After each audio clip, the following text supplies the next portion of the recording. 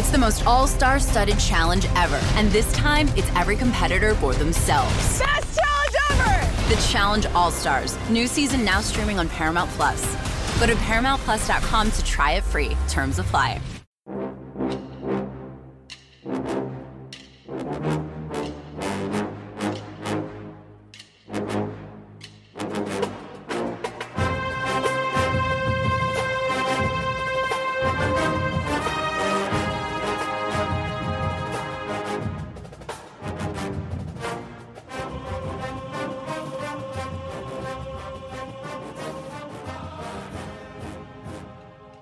Good morning, Bucknutters. Welcome to the Bucknuts Morning 5 here on Monday, October 31st, 2022, otherwise known as Halloween. Happy Halloween, Bucknutters. I am Dave Biddle. I'm very happy to be joined by Patrick Murphy.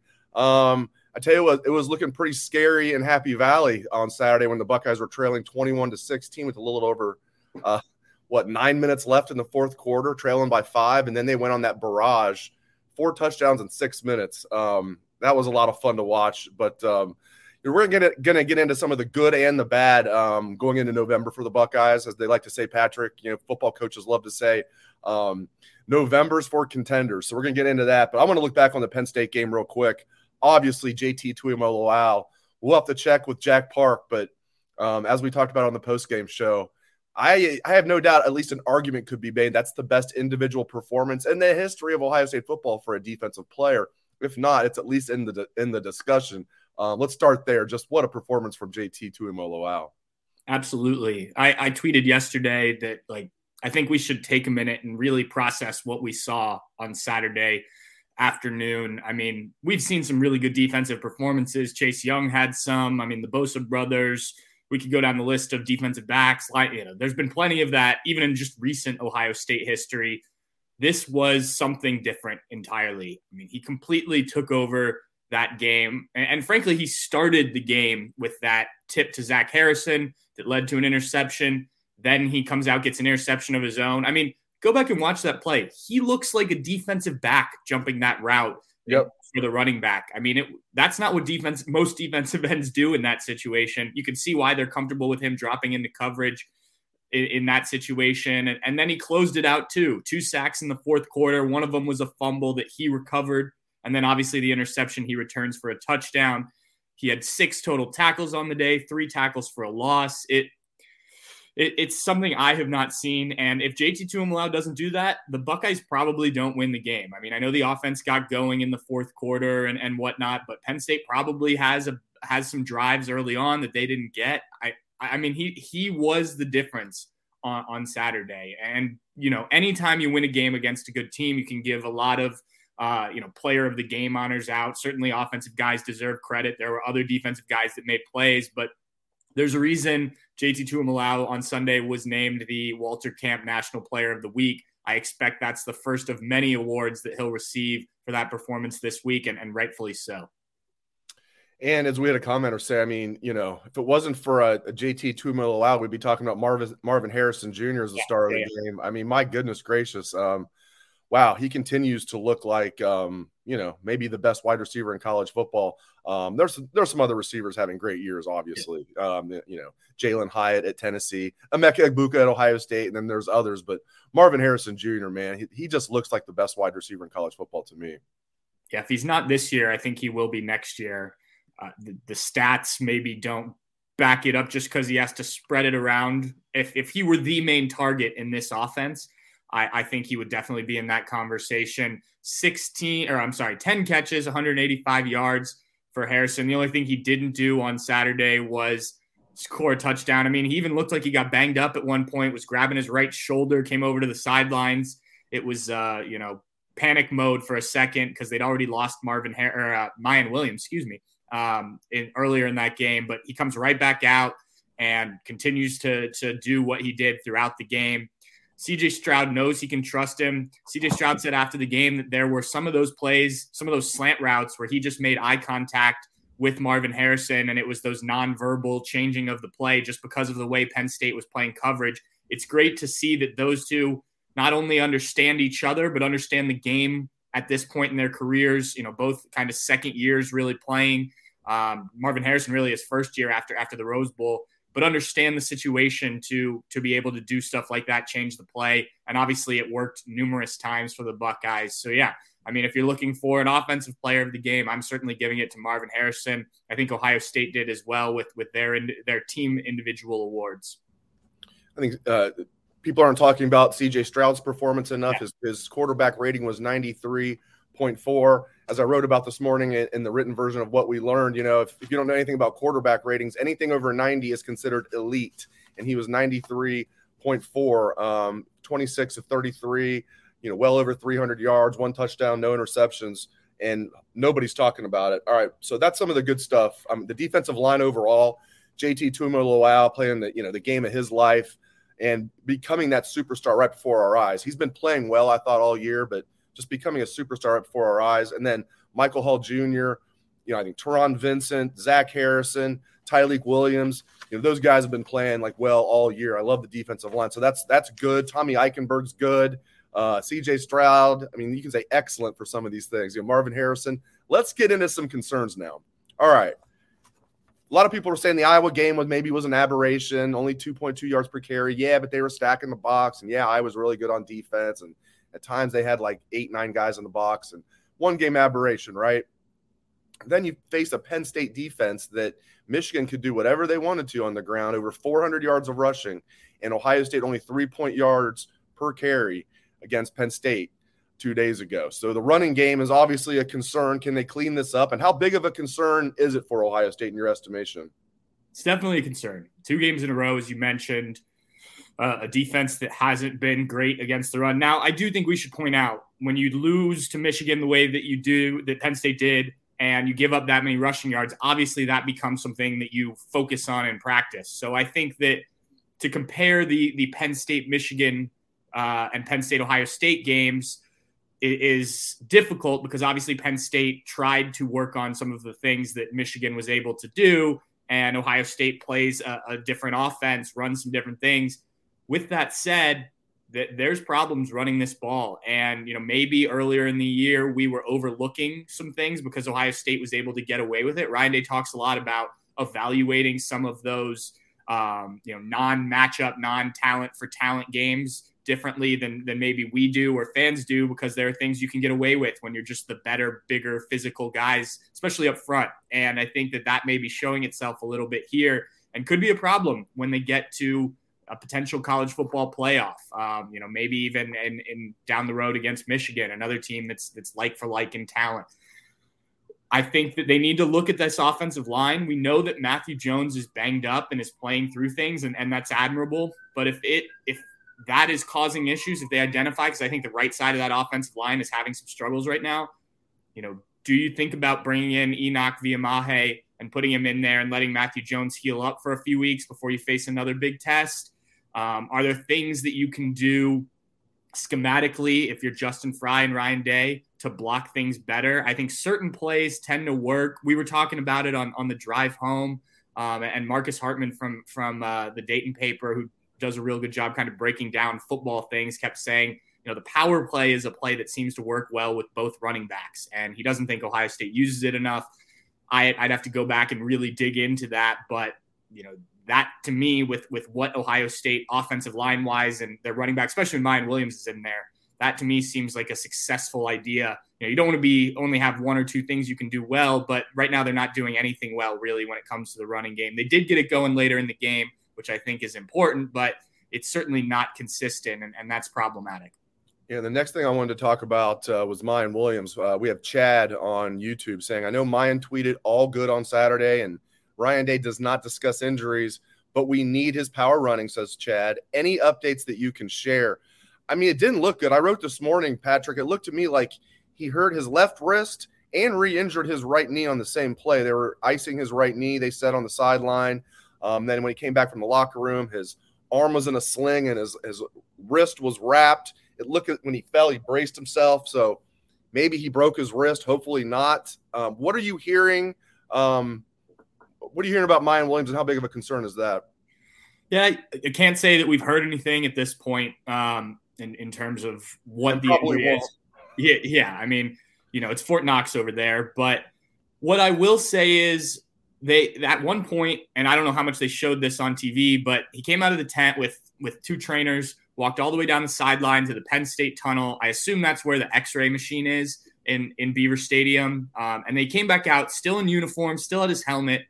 And maybe they just hadn't gotten the results of the X-rays yet and stuff. But I think it was positive that he was still there. Obviously, in the second half, he went to street clothes and as you mentioned, was icing and had the brace on and stuff.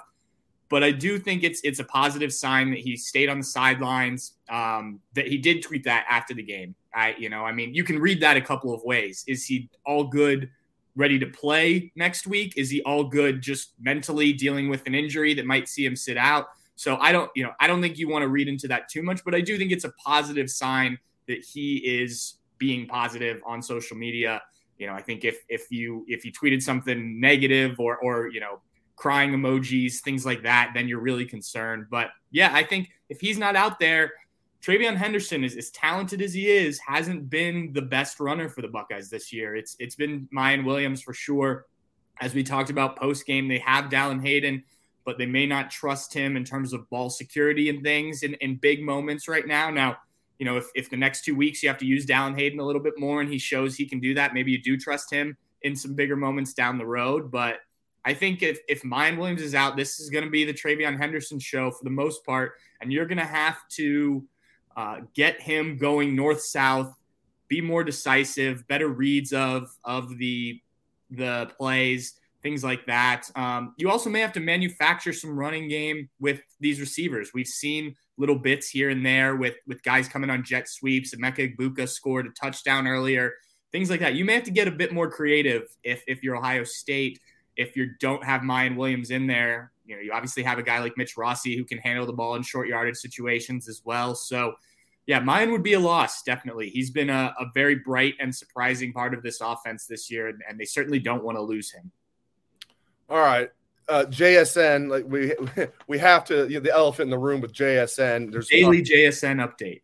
Right, and it's not even an update. It's just, for those that are wondering, I'll be surprised if we see him, and if we do see him back playing, it won't be at least until Michigan, and maybe not until the postseason.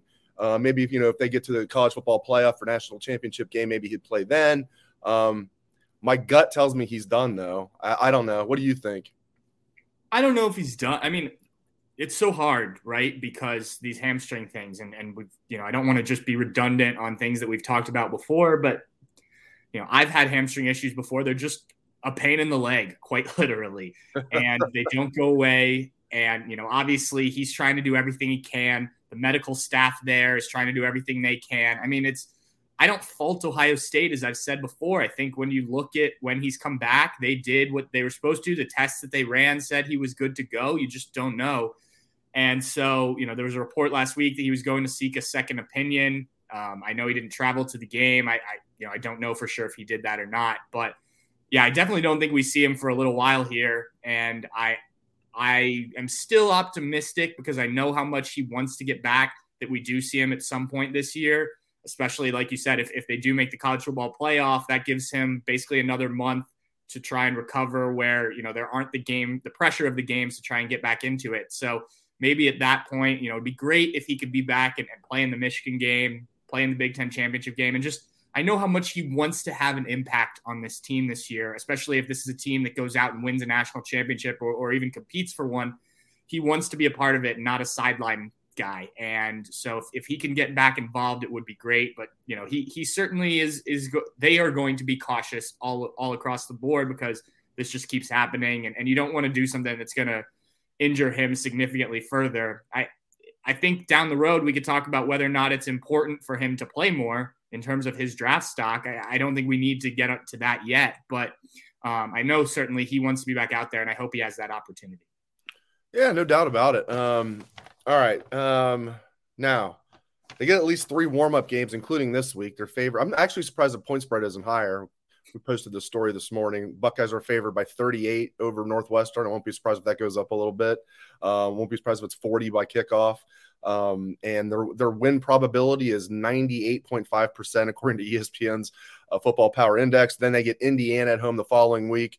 At Maryland could be tricky if Taulia Tagovailoa is healthy. If he's not healthy, it won't be tricky. But if he is, And then, of course, the game. How do you feel like Ohio State stacks up with Michigan? Michigan's a lot better than what I thought they'd be. I know we're looking ahead, but why not? How do you feel like Ohio State matches up with Michigan heading into November? Well, I do think that Maryland game is interesting before I get to Michigan, just because you are going on the road the week before Michigan.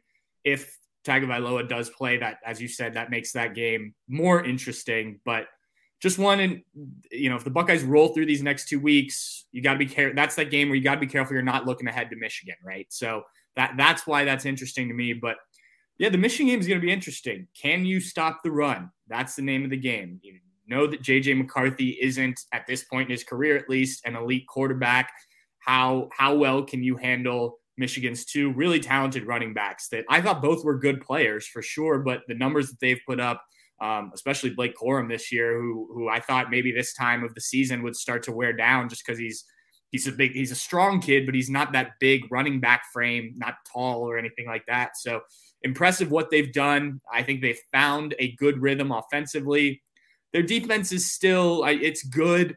I will be very interested to see Ohio State's wide receivers against Michigan's defensive backs. I think you can certainly exploit that a little bit. I mean, you saw even Saturday, I think that Penn State's defensive backs are about as good as Ohio State will face in Big Ten play.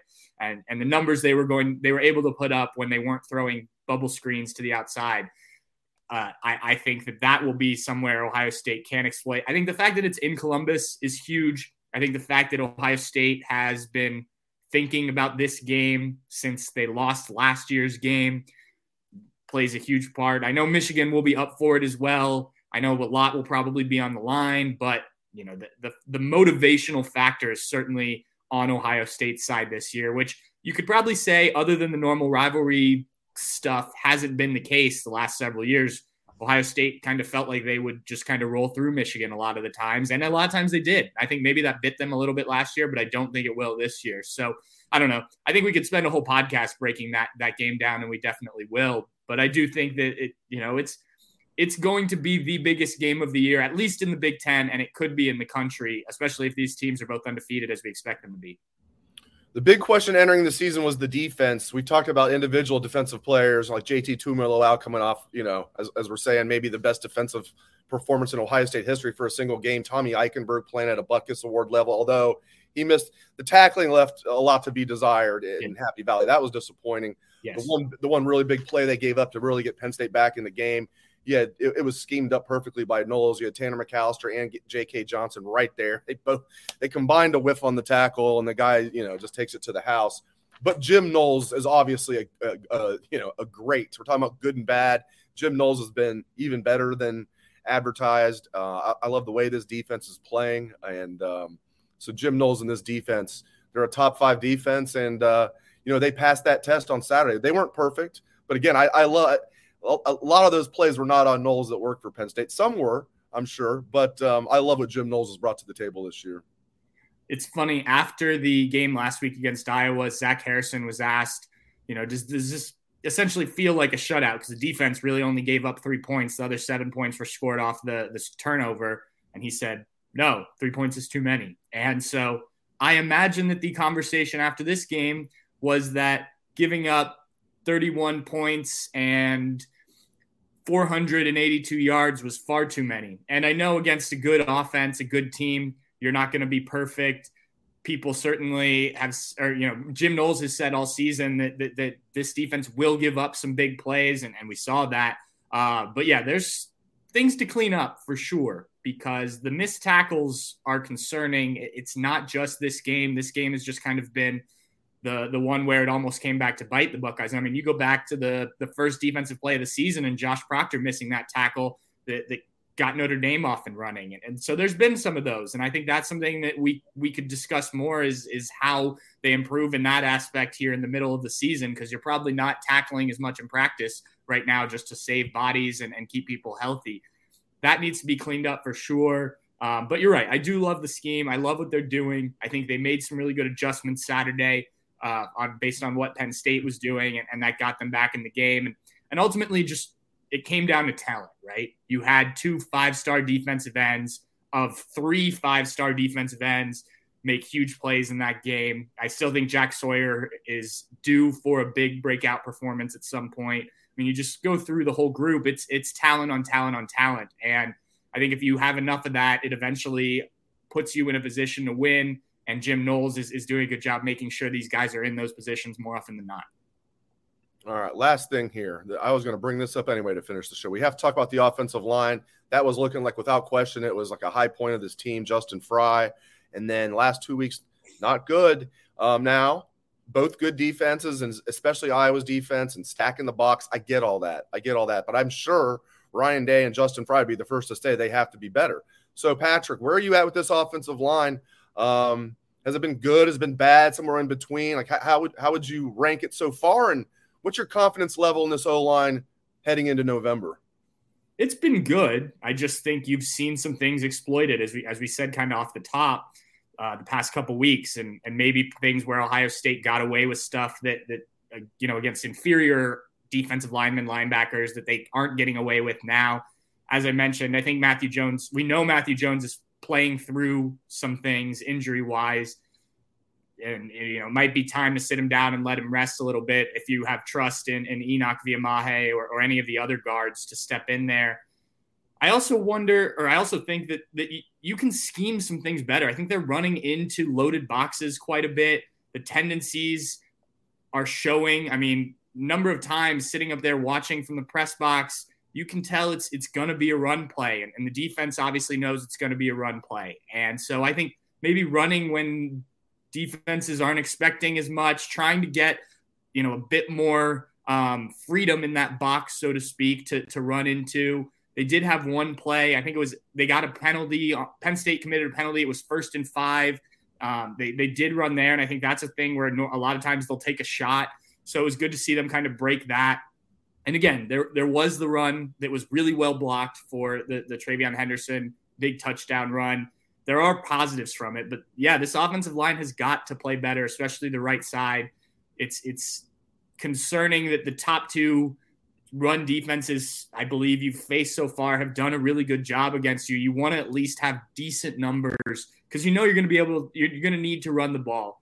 This offense is going to be able to throw. We know that, but in certain moments, I think you're going to have to be able to run the ball. You don't have to be a run-heavy team if you're Ohio State. You have too many offensive weapons in the passing game, but you need to be able to run the ball. Maybe passing to open the run is the way Ohio State needs to approach it, as opposed to the way a lot of teams do.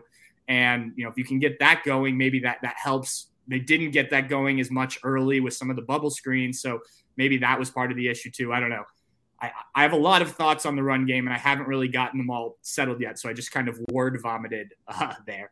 No, I think you laid that out very well. And I think that's exactly what happened on the go-ahead touchdown drive, if you want to call it that. It was like 3 plays. Ohio State went boom, boom with some chunk passing plays, and that loosens the defense up. And then what happens? TreVeyon Henderson finally busts one for a long touchdown run, and the Buckeyes never look back after that. They take that 23-21 lead, never look back after that. Tuimoloau completely takes over from there. Unbelievable. Great stuff from Patrick Murphy. Really appreciate it, Patrick. He is also the host of our newest podcast, Buckeye Happy Hour, Bucknuts Happy Hour. If you haven't tuned in, make sure you tune in for Bucknuts Happy Hour every week. It's usually Thursday. Sometimes it's Friday.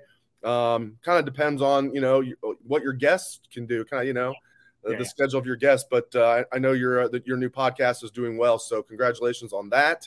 I like adding that to our library, so good stuff out of you. Thanks to Patrick. Thanks to all of our listeners and viewers. Appreciate it very much. Hope everyone has a great day. Happy Halloween, Bucknutters.